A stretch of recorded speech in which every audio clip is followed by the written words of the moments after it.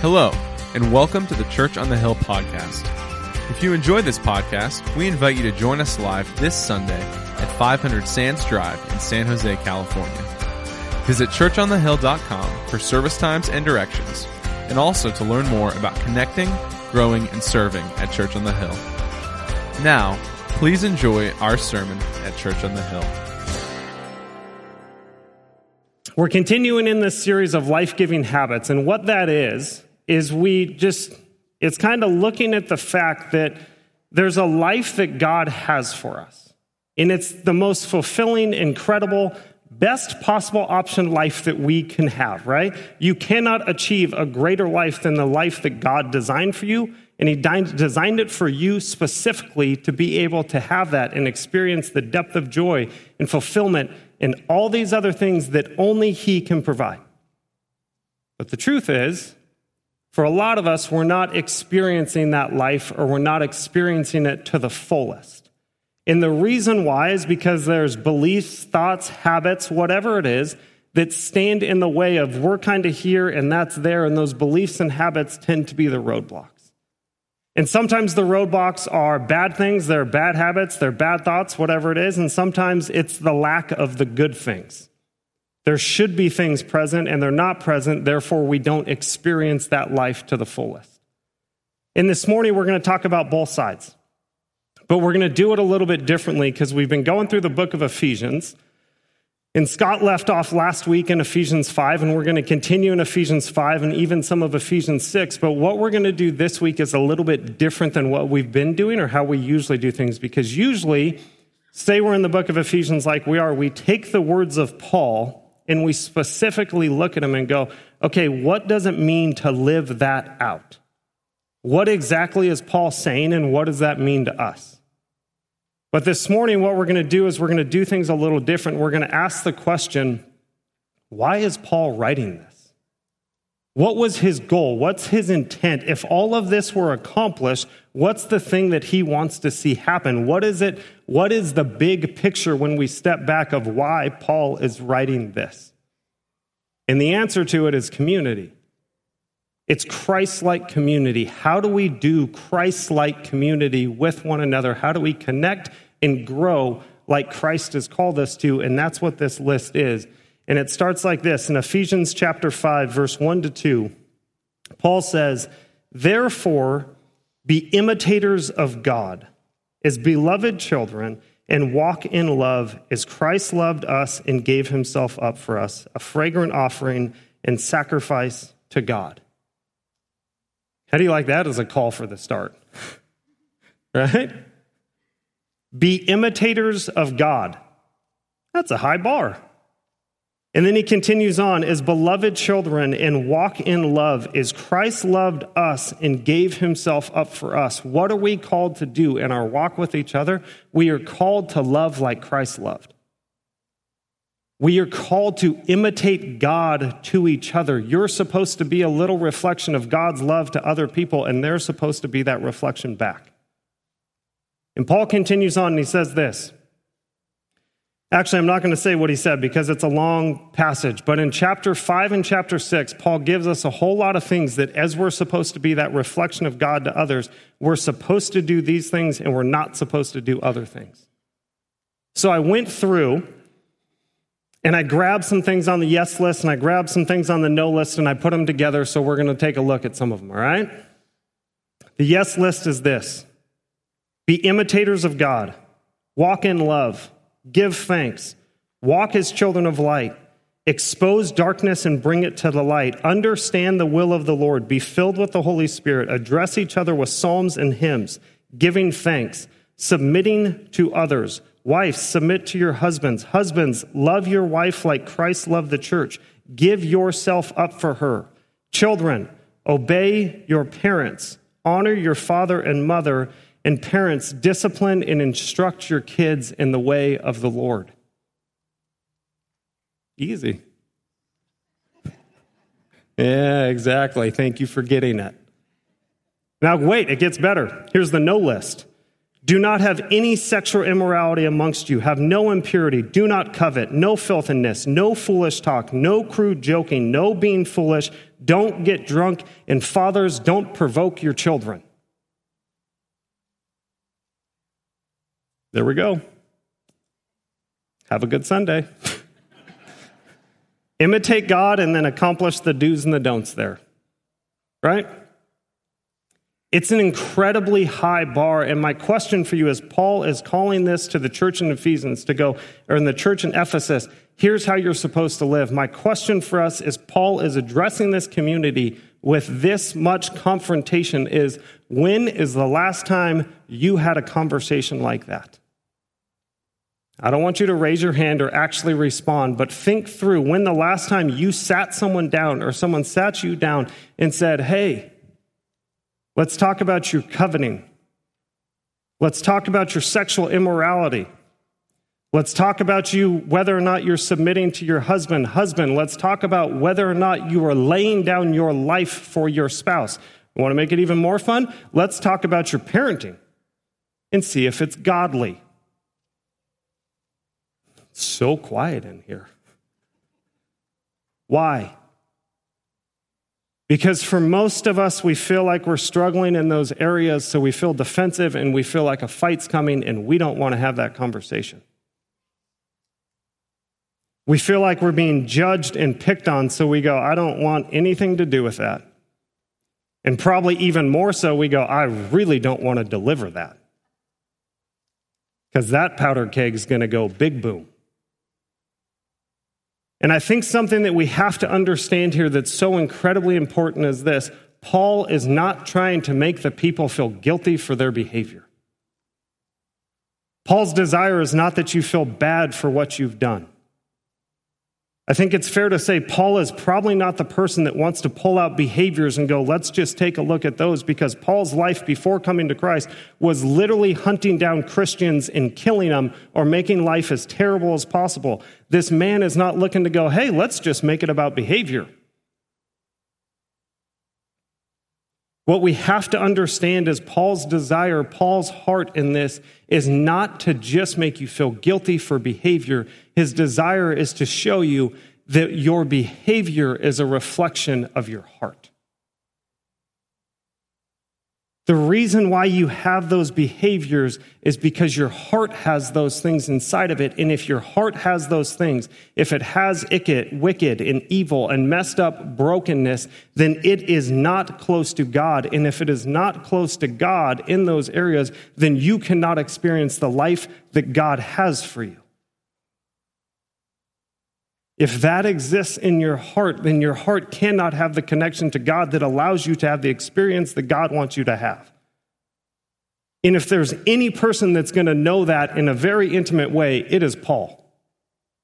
Paul's done the human heart that has bitterness and anger and struggle, and he's taken it out on a group of people, and he's lived it, and he has very much experienced what it's like to have that heart. And then he was transformed, and he took Christ's heart and got rid of his human heart, and he realized the difference of life that was there. And so he looks at this people, and he goes, please don't see this as just behavior. Understand that your behaviors are a reflection of your heart, and what I care about is your heart, because your heart will show whether or not you're actually going to experience the life that God has for you. And if your heart is full of all those things, then I know for a fact, or if your behavior is there, then your heart is there. And if your heart is there, then you cannot be experiencing it. And his deep desire is that you would experience the love of Christ and the life that he has for you. That we would experience Christ-like community the way that he set up Christ-like community to be. Jeremiah 17:9 says, the human heart is deceitful above all things and desperately sick. Who can understand it? And we see that when we have the human heart, it is so ugly and there's so many messed up things. And what that means is it's not that we need to fix the behaviors, it's that we need to take the heart of Christ and allow that to overcome the human heart and drive that away. And I know for some of you guys, you're probably sitting here thinking, okay, Josh, I understand the issues of the heart, but what does this have to do with community? And I want to answer that by telling you a story. At the start of this school year, my wife and I were trying to make a significant decision about our youngest daughter and where she should go to school. She went to a pre-K and had a great experience and loved it there. And so one option was continuing there. And then the other option was going to this public school that we actually got her into, and we were excited that she got into, and we were trying to weigh the decision. And it's a big decision, and there was a lot of pros and cons on each side, and there was a lot of weight to the choice. And so we came to this place where we said, okay, here's the things that we need to get figured out to be able to make this decision. Let's check these boxes, and then in the midst of that, once we get those boxes checked, we'll be able to make a choice after that. But then, as often happens, life did what life does, and it got busy and sped up, and my wife got put in this position where she was kind of stuck with, you have to make a decision, and it's got to be pretty quick, and she was just placed in the midst of that. And so she made that decision at that time, and I didn't get to be a part of it. And so she told me after, hey, here's what happened, and here's what it led to, and here's the decision that I made. And for me, I was mad. And to say I was mad is probably a nice pastor way on stage of explaining how I actually felt. And so I had this anger, frustration, hurt, whatever we're going to call it, inside of me. And what I did in the midst of that is I decided to take that and just throw it back at her. So when things would come up like, hey, I needed this stuff for the new school, or I need help with this for school, I would say something like, well, you made the decision on your own, so I'm assuming you can accomplish all of that on your own, right? Like if you made that choice by yourself, then clearly you can do all of that by yourself. So why don't you go ahead and take care of it? Yeah, I know, it's not right. And to be honest, for at least a handful of days, which might be generous on my side too, I just was very unloving, very unkind, very much not the person I was supposed to be towards my wife because of one decision. And finally, because she was more mature than me and more loving to me, she finally came to me in tears and said, Josh, I understand that I did not make the decision how I was supposed to make it or how we talked about it, and I'm sorry for that. But the way you have responded and the way you have treated me is just so wrong. The response you've chosen is just so wrong. And I don't know what's going on inside of you or inside of your heart that made you do this, but you claim to be trying to follow Christ, and this is not what that looks like. And I think to make matters worse, at church here, we were in the middle of like a forgiveness series. And so she was like, this is by no means what forgiveness looks like. And I had to take a very honest sit-down reflection of myself and go, you know what? She's right. She's 100% right. And it took her being a phenomenal wife and her being truly loving and her having the humility to come to me, and instead of just throwing hurt back because I was hurting her and being immature like I was, she had to take the higher road and be loving and go, let me show you the mirror of what you're actually doing right now, Josh. And I had to receive that and go, what is it inside of me that makes me think that's okay? And that's the point. I thought I was 100% justified. She had done something wrong. I was just doing the consequences. I had been wronged. I was allowed to do it. My messed up behavior that I can look back now and see clearly was not appropriate, at that time, I literally was convinced 100% I'm not in the wrong. She wronged me. You did what we said we weren't going to do. And so for some reason, I thought I was validated in that. And I was 100% clear. I was not in the wrong at all. I was fully justified. And it took her love to go, Josh, look at your heart. And I know as a pastor, I'm supposed to have all the answers of, oh, here's what was in my heart. I haven't fully unpacked it. It wasn't that long ago. I still have to figure out, how did I justify that? But the beauty of it is, I never would have seen it if she didn't call it out in me. And if that exists in me, then I'm never going to be able to experience the love and the life God has for me in that area because I was blind to it. And I needed her to do that for me in true love. And so why is community so important for our heart? Because you can't see your blind spot. That's what makes it a blind spot. We have to have other people to show us, man, your human heart is deceitful and it's messed up. And I need to give you a mirror so you can see it and you can work through it. And then later you can turn it over to God the way it's supposed to be. And then you can start to experience the life that He has for you. But you can't get there without seeing those things. So I had to have that. As much as it hurt and I didn't like it, I had to have it. How else is community absolutely vital to our heart? I think this part might be even more true. For so many of us, we walk around with lies and we say things to ourselves in our heads that are absolutely not the truth that God wants us to have.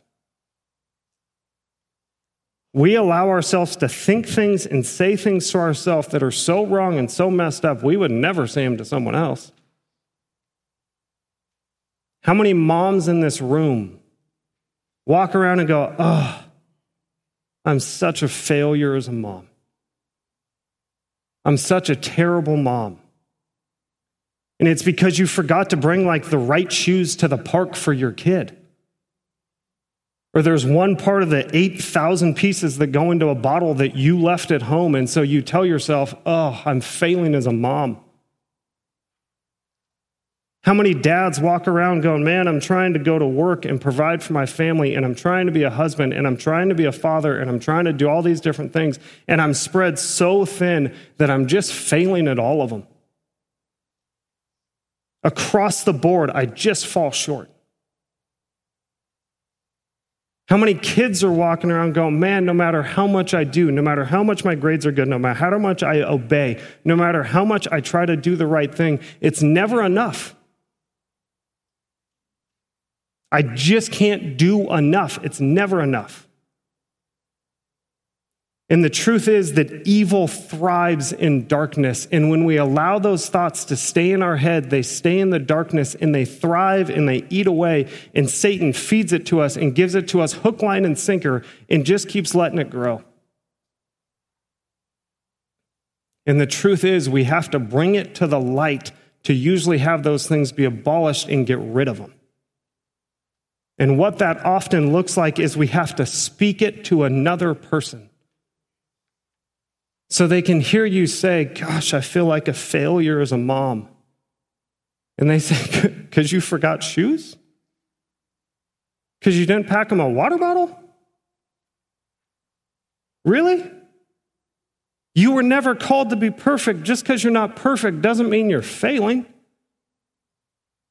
Is a dad, because you stayed late at work and you missed the first half of the game or the first half of whatever, and you tell yourself, gosh, I just failed. I'm a failure as a dad. I don't show up. You need to speak it to someone so they can say, does that really mean you're a failure as a dad? Really? Is that actually the truth that God wants you to be holding in your mind, or is maybe that a lie that Satan has put there? Child, do you really think you're supposed to be great or judged by your grades and your obedience? You don't think you have more to offer?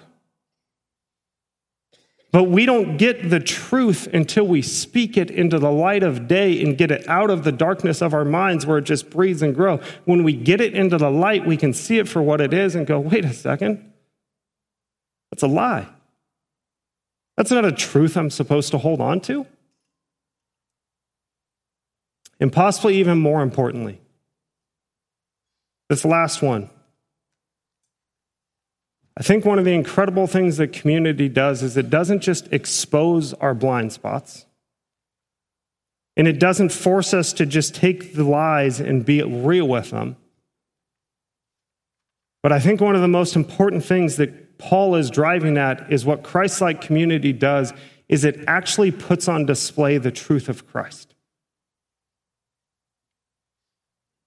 It allows us to tangibly feel and be real with the fact that when you're broken, when you're messed up, when you sin, when you have issues, you are still loved and you are still accepted.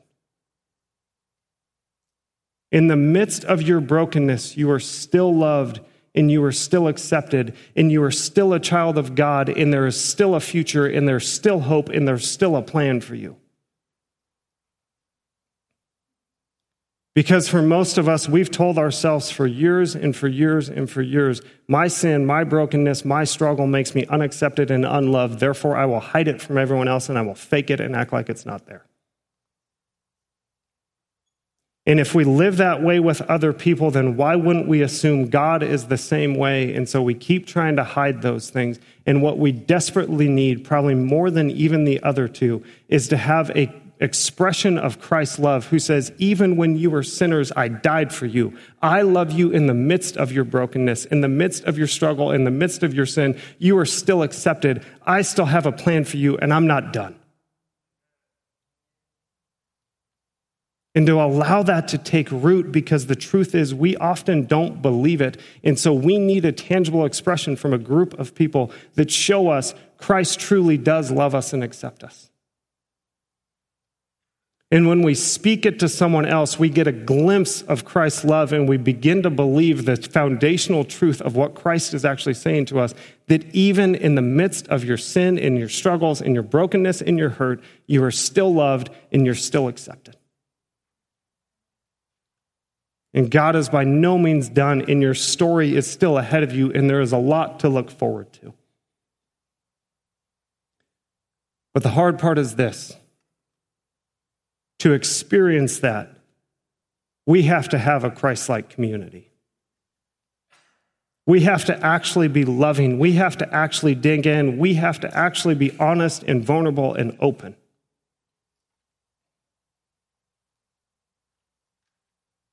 We have to live out what Paul is calling us to and have our hearts in the right spot to be able to accomplish that. And the truth is this, often that's not where we're at. A lot of times we see those things going on and we see those behaviors that are reflections of the heart, and we either just try to address the behavior. Hey, let's try to just drink a little less. Let's try to not have so much screen time and limit the screen time a little bit. And we get stuck in the behavior and we just try to address that instead of addressing what's actually going on in your heart that makes you want to be distracted all the time or that makes you feel the need to cope with that like that. Or probably more likely, we just don't address it. We see people floundering, we see people struggling, we see the issues that they're having, and we either choose to not deal with it or we tell ourselves this. We go, you know what? They're already hurting and they're already struggling, and I don't want to make it worse by bringing it up. They have conversations with us where they're venting about their spouse or their kids or their boss or whatever else, and we just listen to them. Just keep going. Instead of asking the hard question of, hey, what do you think your role in that might be? Do you think that there's a chance that maybe it's not all one person and not the other? Do you think that there's something you might be doing that's fueling that fire? Do you think that maybe you have a role in this? Do you think God might be calling you to respond differently or to act differently in the midst of this instead of just blaming the other person? But we don't have that conversation. And a lot of times what we tell ourselves is if they're struggling and if they're hurting, I'm going to make it worse by bringing it up or by digging into it. But newsflash for you. When people are struggling and broken and hurting, it's usually hard to get out of bed and have your feet hit the floor before you've had that thought. You're not bringing up a new thought. It's a thought they've had for a long time. But you know what thought they probably haven't had? That in the midst of their brokenness, they're loved and accepted. That in the midst of the struggle, they're loved and accepted, and there's still a future. And if they make some adjustments, they can still experience the life God has for them. And what I think is so important is we have to train ourselves and remind ourselves that love is not the path of least resistance. Love is the path to the best possible outcome. Let me say that again. Being loving towards someone is not the easiest option. It is not the path of least resistance. Being loving is the path to the best possible outcome. And what that takes is a Christ-like community, and a Christ-like community is not just a group of people that gets together and hangs out and spends time and labels it fellowship because it's attached to a church.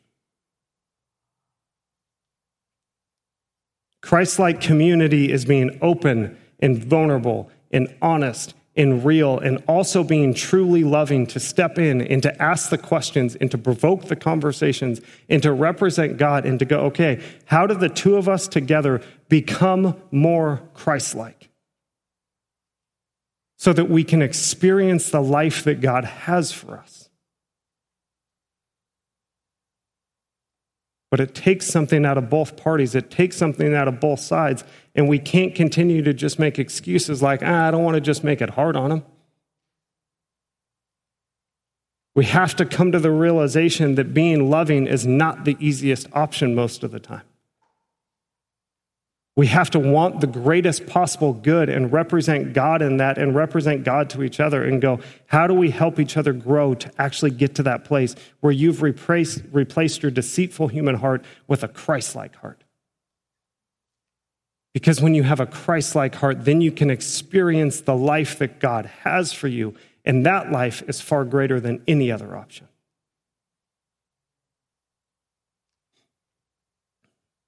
And so as we wrap up, I want to close with two questions. And the first question is this: how much are you hiding? How much sits inside of you? It's the thoughts, it's the beliefs, it's the actions that no one else knows about. How much is there inside of you that stays in the darkness and you leave it in your mind or you leave it inside of you, but no one else knows about it? And what is God calling you to in that? And the second question is this: are you truly loving? We're called to be imitators of God, to show Christ-like love to others. And love is not the easiest option. It is not the path of least resistance. It's the path to the best possible outcome. So are you truly loving others? John 13:34-35 says this: a new commandment I give you, that you are to love one another. Just as I have loved you, you also are to love one another. By this, all people will know that you are my disciples, if you have love for one another. The words of Jesus Christ. A new commandment I give you, that you love one another, just as I have loved you. Christ himself, who loved better than anyone ever could, who created perfect love for us, says, I am asking you to love one another the way that I have loved you. So the question is, are you truly loving one another? Because the Christ-like community Paul is calling us to is not just hanging out and spending time together. It's not the path of least resistance. And for all of us, if we're going to experience this love that God has for us and experience the life that God has for us, we have to have a Christ-like community. And that means we play a role on both sides of it. So as we go, wrestle with those questions and enjoy your time in community group. Let me pray. Lord, I thank you so much for how much you love us. I thank you for the example you give us of how we're supposed to love each other and how we're supposed to do this life with each other. Father, I ask that you would give us the bravery to share the depth of what's in us so we can expose it to the light and your truth can sink deep into us. And Father, as people share or as we try to draw things out, I ask that we would truly be loving towards each other. Lord, that we wouldn't go for the path of least resistance, but we would choose the best possible outcome, and we would truly love like you have loved us so we can experience the life that only you can give, Lord. Lord, we love you and we thank you for this time. Amen.